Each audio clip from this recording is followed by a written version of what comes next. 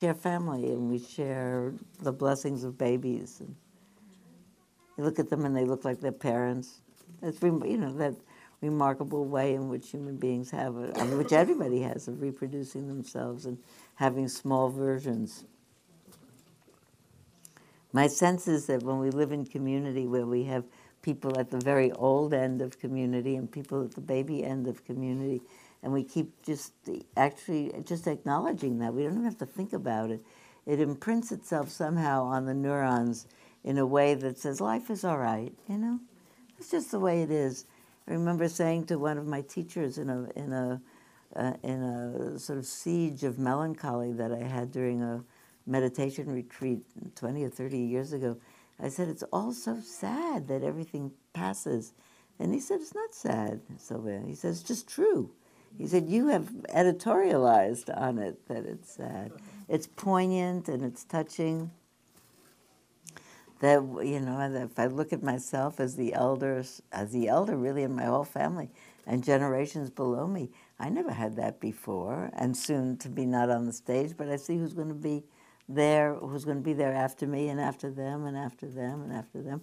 And on the walls of my home are photos of these babies' great-great-great-great-grandparents. You see that we just kind of pass it along in some miraculous way.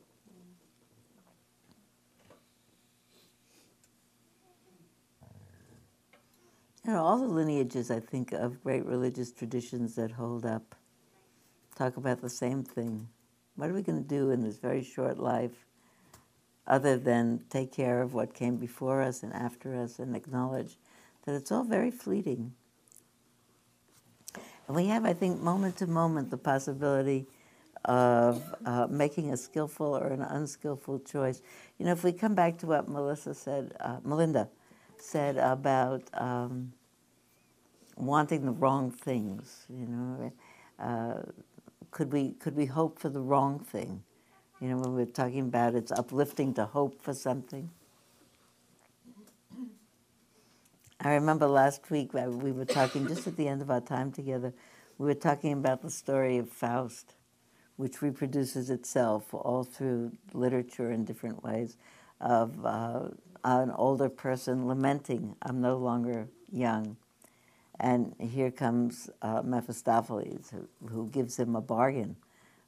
If you sign on with me for what comes after this life, I'll let you be young again and have whatever you want. He also presents him with a spectacle. He actually has the vision of Marguerite appear as a dream or as a vision.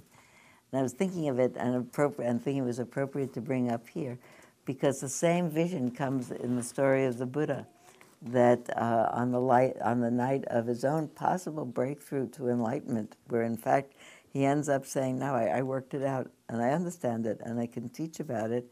He also, his mind is filled with the idea of the kinds of pleasures of youth and vigor and vitality and physical pleasures, sensual pleasures that he could have, and he turns them down. He says, I see your enemy, I see your troops, Mara, but I am not moved. Faust, on the other hand, says, okay, I see that vision, and I'll take it. And it's one of those moments, I think, that you know the story, you know it's just a story, but in watching it, you think, don't do it, don't do it. Don't make that decision that's now being presented to you so alluringly. You could turn this down. You could say, no, thank you, I did that part, now I'm up to the next part. But he not only takes on the devil with his proposition, but it causes the downfall of everything, causes the death of Marguerite, the death of the child they conceived together. It's a terrible end. And I think that it's not a unique story, that we have all the time the choice of, is this a skillful choice for myself and for all beings, or is it not a skillful choice? I went to a birthday party of a friend of mine last night. There were half a dozen people there, and one of the people staying at her house is a Tibetan Lama. has been studying for some years. He's in his middle 30s. He's young. And as his birthday present for my friend, he said, I'll make you a puja. And I thought to myself, I'm very lucky. I got a call yesterday afternoon from my friend who said, I'm expecting you tonight for dinner. Would you mind if a lama made a long life puja before dinner? So I thought to myself, where in the world can you get a phone call that somebody says, would you mind if a lama made a long life puja before dinner? I said, no, I wouldn't mind that. That'd be great. And it was great. A long life puja is about an hour-long prayer ritual where the people who were there came to understand that the first third of it was invoking the presence of ancestors, teachers, and everyone who's ever taught you anything useful. And you bring them into the room with you. You imagine them. And there's some chanting that he does in Tibetan. And the second part of it is you reflect on what about your own character. What are the hindrances in your own mind? The enemies are not out there. See, the enemies are not the items that are the seductions, but the enemies are the parts of us that respond to the seductions. Do you want this? Do you want that? Do you remember last week I brought that magazine that had on the cover 100 restaurants that you need to know about right now? And if you stop to think about why do you need to know about 100 restaurants right now, especially since they're all not in the United States, let alone California, you don't need to know about it. But I was very careful to confess that I had opened the magazine and looked in Barcelona because I'll be there in a month and you never know, and maybe I want to go to that restaurant. And as I'm doing it, I'm preparing that I'm going to be here the next day and say about the seductions. At the same time, I'm being seduced. That the mind is very easily seduced into stuff like that, because it really is. At least I see about my own mind. It's maybe about being an easily cheered melancholic. I tend to be thinking about the passing of things rather than the starting of things. And my mind does cheer. Oh, that's something interesting to do. That's another interesting thing to do. Look at the moon. It's 3 days old. That's really interesting.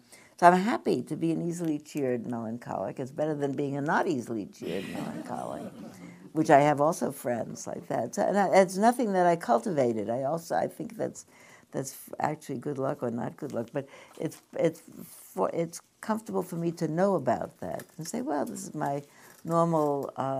In the fall, I won't be saying it because now there's a lot of light, but in the fall when it starts to get dark again and the days get shorter and I start to have more melancholy thoughts about it's all ending, I say, well, wait a minute, Sylvia, you're just doing your melancholy thought machine has just revved up because it's fall.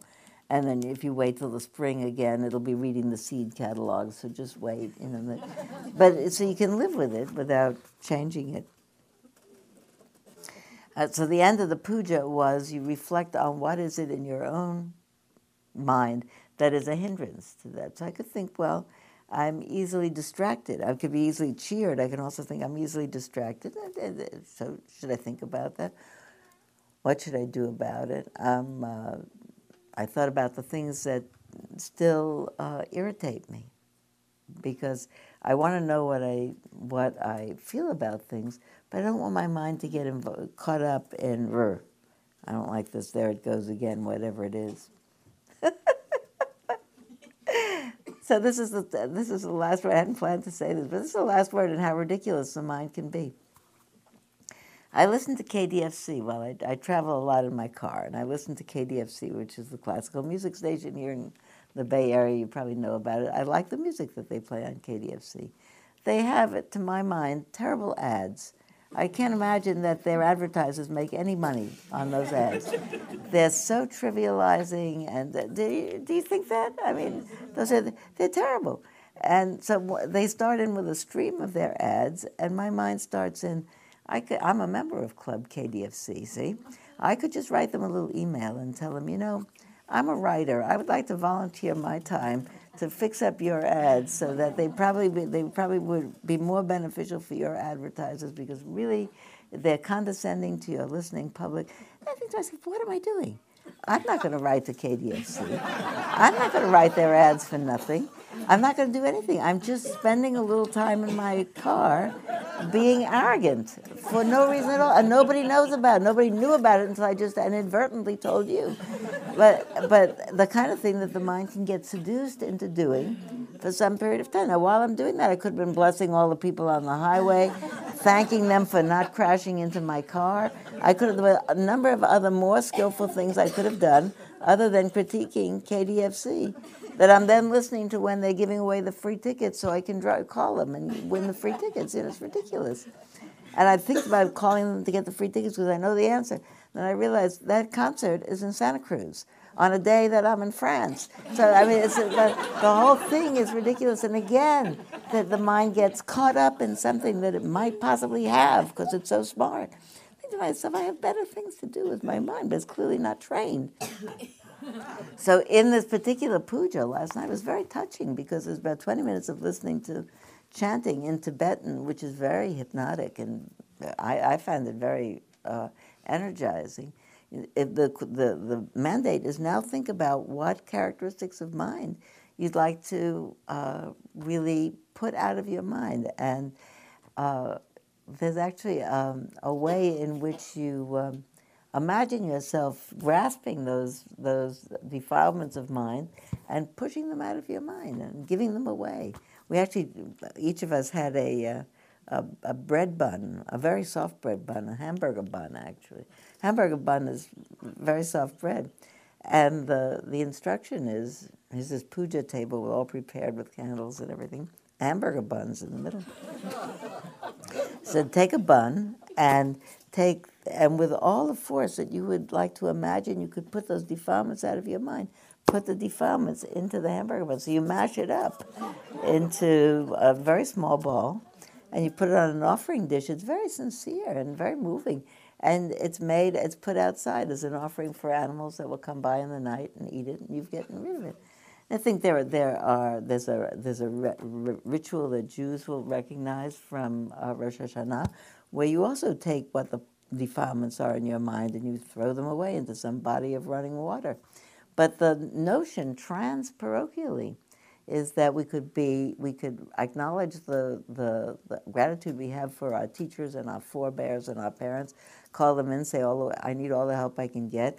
With that help, what I want to do is take all the defilements of my mind, the habits that are no good for me, and cast them away from me. Would that it would be so easy as to push them into bread and throw them out.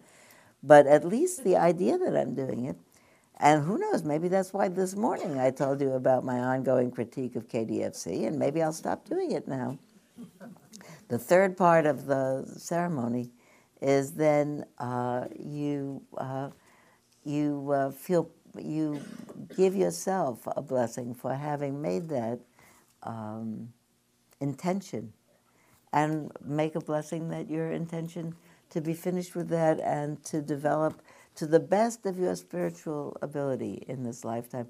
It's called a long life puja, and the monk was very clear to point out that it didn't give you, it wasn't meant to be taken literally as a guarantee of long years, because he said, we have as many years as we have, genetically and by fortune.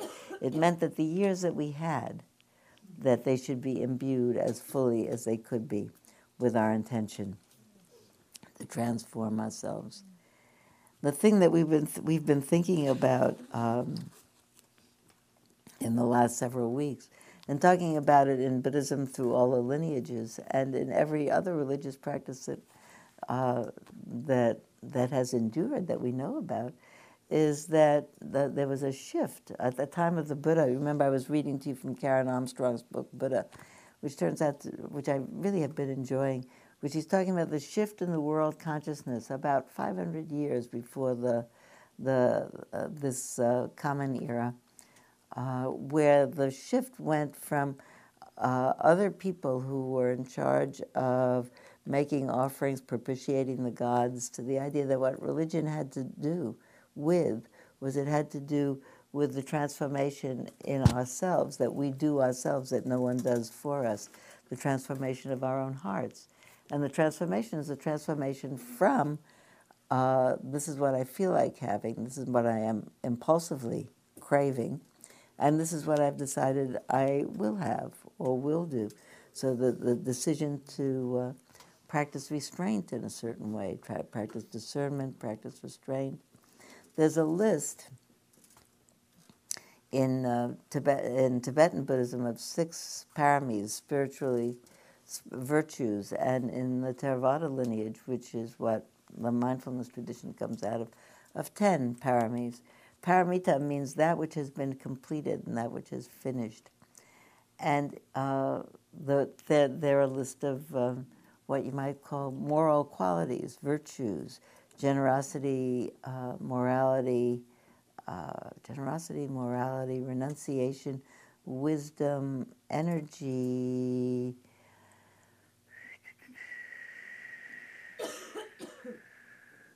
truthfulness, determination, loving kindness, equanimity, and wisdom. All of them, 9 of them, actually sound to me like things you could practice.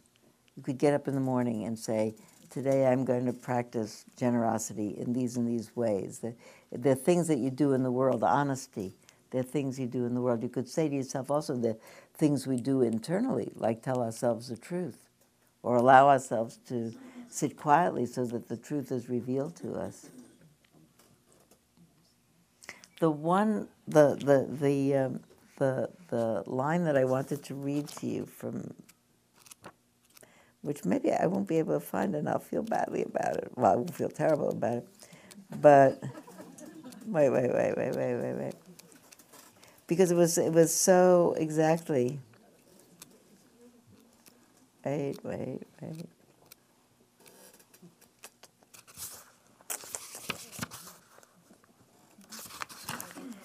Impossible that I had this all planned.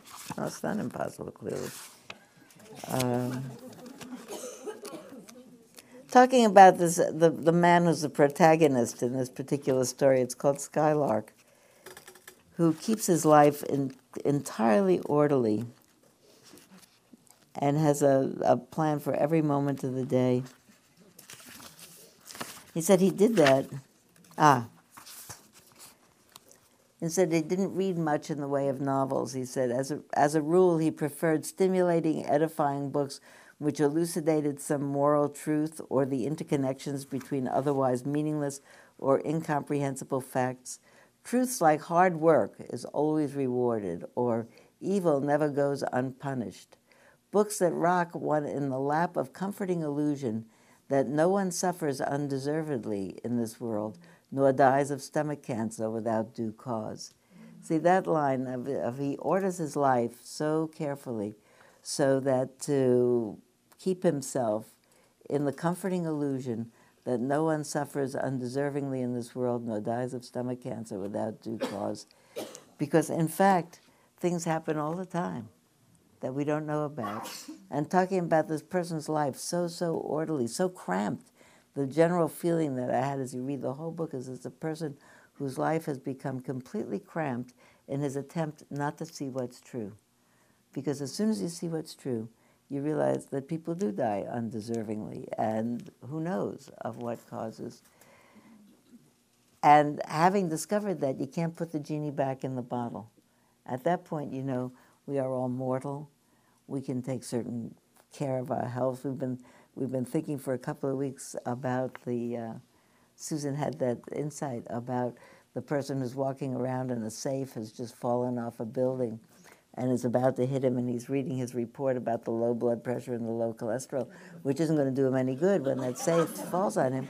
And Susan had the insight that particular image,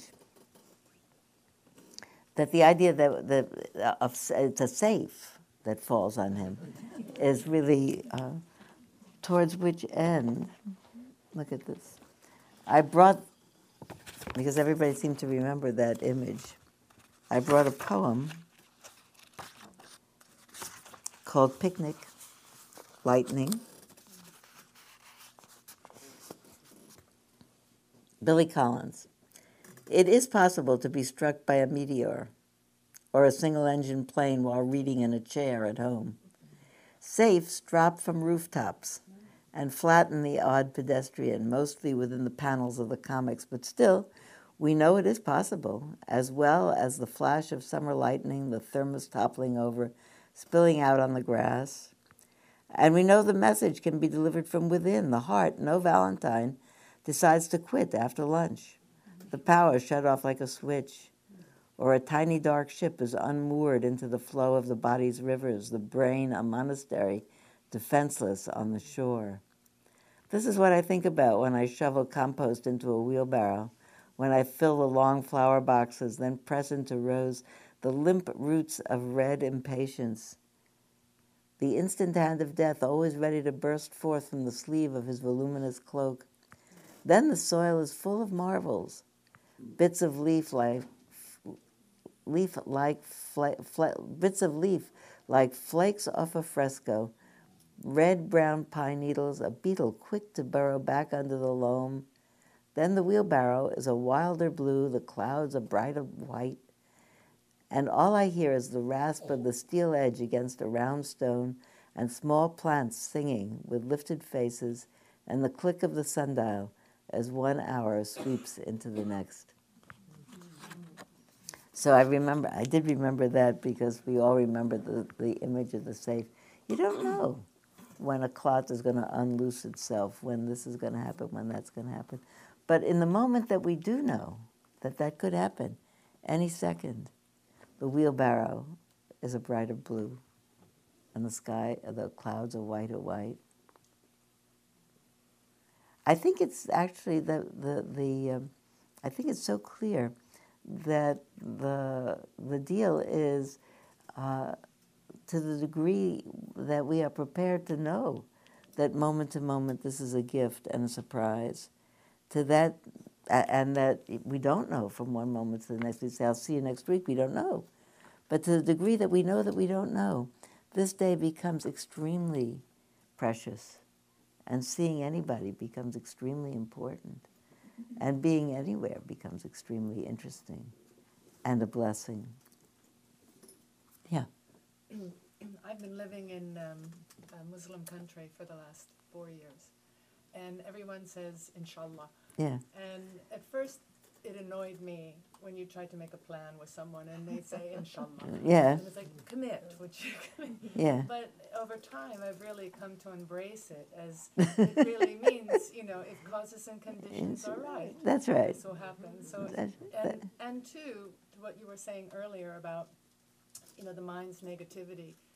I might go to someone in greeting and say, good morning, and there's a ritualized greeting. And they'd say, how are you? I said, I'm cold. And they'd say, Alhamdulillah, like praise God. Yeah. And, or I don't feel so well. Alhamdulillah, Yeah. it could be worse. Or it's cold and that means things are growing. So Yeah. it has turned things completely upside down for me in terms of being more aware of what's happening and, how tenuous everything really is. Now, remind me of your name. My name's Evelyn. Evelyn. I think that anybody recognizes that particular thing of how I think it's again transparochial, because I have friends who, when you say how are you, they say praise God. I still don't know how they are, but however they are, but that's actually the answer to it, because especially if it were bad, praise God. It doesn't mean everything's going well with you. It means I'm managing, and everybody's got stuff, and you never know, and it could be like this, but it'll soon be like that. And it's a rubric to remember that I'm not in charge, just as you said. I'm not in charge. And I do, yeah. We had, my friend and I, are kindergarten teachers. I'm retired, but we lost an 8-year-old at our school over the weekend. Wow. She was with her family in Washington. They were in a cabin. She fell out of a loft, fractured her skull. Taken by the hospital, and she died. 2nd grade.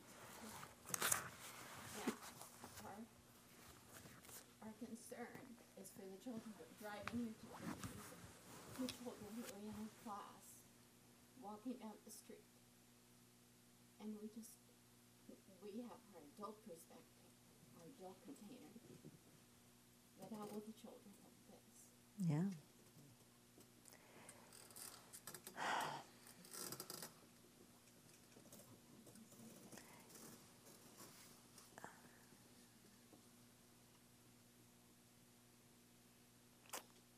I'm so sorry about that. You know, I think about what you may not have heard, but what's your name? Margaret. Margaret was telling about she and her friend are kindergarten teachers, and an 8-year-old from their school died over this last weekend in an accident in a camping trip in Washington, D.C., or Washington somewhere. Washington State. She fell off a loft in a cabin and fractured her skull and died. You know, so this Billy Collins poem is not funny. You know, you read it and it's funny because of the safe falling and all of that. But you know, when I was saying that, as I sat this morning, I was thinking about all the people going for a camping weekend. Everybody goes on a camping weekend, and people die. They die in boating accidents. They die in road accidents.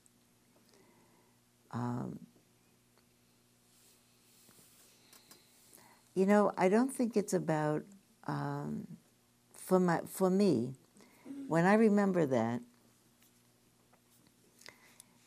there's an edge between saying to all my family, don't go anywhere, stay home, watch television, there are plenty of ball games on, and don't go anywhere. There's the edge between doing that, saying don't live your life because you could cross the street, you don't know, you know, and not knowing that it happens. The fact that I know that it happens, maybe just because it's this weekend or whatever, that I know that it happens is an instant clearer of my mind out of antipathy. That any junk that I'm carrying around in my mind, this one offended me, this one said, the other one said, you know, so-and-so didn't answer my email, or this one offended me in one way or another. Any kind of a story of negativity that I've been using up some of my real estate of my mind to keep. It's really like the stupidness falls out of my mind when I remember what's really true. The really true is we're all living on the razor's edge. And we don't know when we say, I'll see you next week if we will or not. You know? And each of it's not just you have to go to Spain. You can go to the supermarket. You know, you can go anywhere. And so I have to keep in mind that this moment is a gift. Don't mess it up. You know? One of my teachers who said to me once, it's your life, Sylvia, don't miss it. But I'm actually thinking I like to escalate that a little bit. It's your life, Sylvia, don't mess it up. You know, how much time do I want to spend recriminating somebody for what they once did? Or having it in for somebody. It's a great relief when you don't have it in for somebody. When I think that the ultimate secret, if there's a secret, of being able to bless is that the injunction would really be that we could bless everyone. Not as a rote blessing machine, and not because we didn't know that there are some people that we really love and cherish because we know them and care about them, and other people we actually don't esteem or don't think much of, or other people we don't know at all. But just in the awareness that everybody's life is equally precarious, and everybody who's elected to stay in it has elected to take a great risk.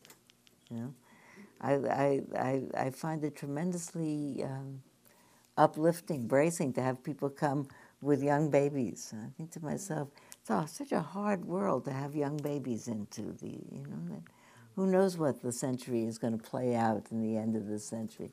Planet's too hot, this is wrong with it, that's wrong with it. Used to be simpler. It's a tremendous act of courage to make new people and put them into this world. And we do it. And every week when we say the names of who we're thinking about, I think to myself, all of us have people that we're thinking about, worried about, care about, or ourselves as well. And it's still, we all got up in the morning and came here. It's a tremendous amount of courage. We got dressed, we came here, we organized, we're here. And we're not distracting ourselves, you know. Well, you know, I hope it's not agonizing to be here, but it's our one topic. Our one topic is that it's all precarious, and what are you going to do about that? But that's actually what everybody wants to talk about. That's Mary Oliver's line. What will you do with this one wild and precious life? You know? And every moment of it, we're making that decision all over again.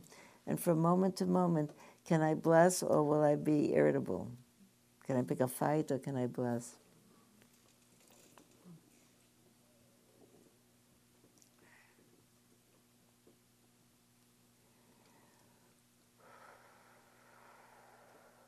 There was a bumper sticker that I remember someone in Berkeley, a long time ago, early 1990s, because I remember the discussion, and this person was telling me about why I was explaining that mindfulness was about paying attention. And he said, he pointed out to me that there was a bumper sticker that was in vogue in Berkeley, I guess because Berkeley was more avant-garde than any place else, who knows, that said, he said, I'm not sure what's so good about paying attention. He said, look at that bumper sticker that says, if you're not depressed, you're not paying attention. But I actually think the opposite, that if you're paying attention, really not only to what's difficult and challenging going on, but also the heroism of how much we're left doing it, you know? And we still are all of us in the game and trying. And hoping that in this very lifetime we're going to transform that particular habit of mind that falls into self-serving into one that falls into serving, because that's the best way to live.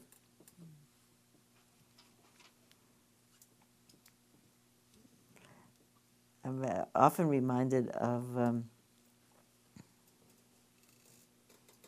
not sure of the source of this, a Zen teacher. I think I know who it is, but lest it not be her, I won't name her. But anyway, I'm about to say something good, who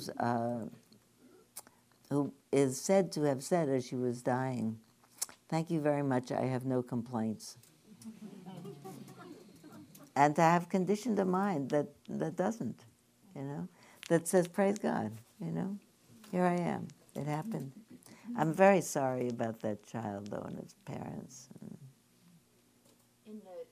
In the article in the Press Democrat, in the obituary, her parents expressed great appreciation and gratitude for the team of helpers who came, you know, for the doctors and the paramedics.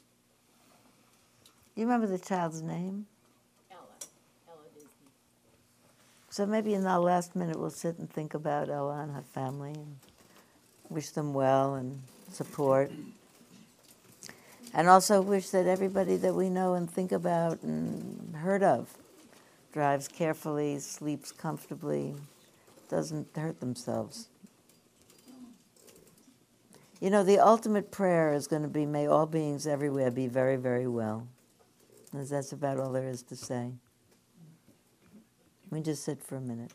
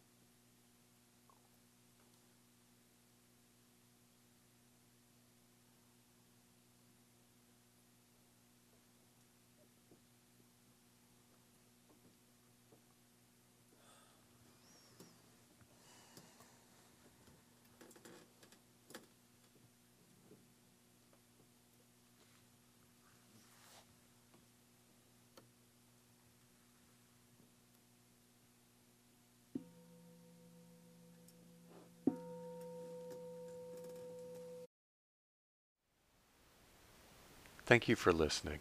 To learn how you can support the teachers and Dharma Seed, please visit dharmaseed.org/donate.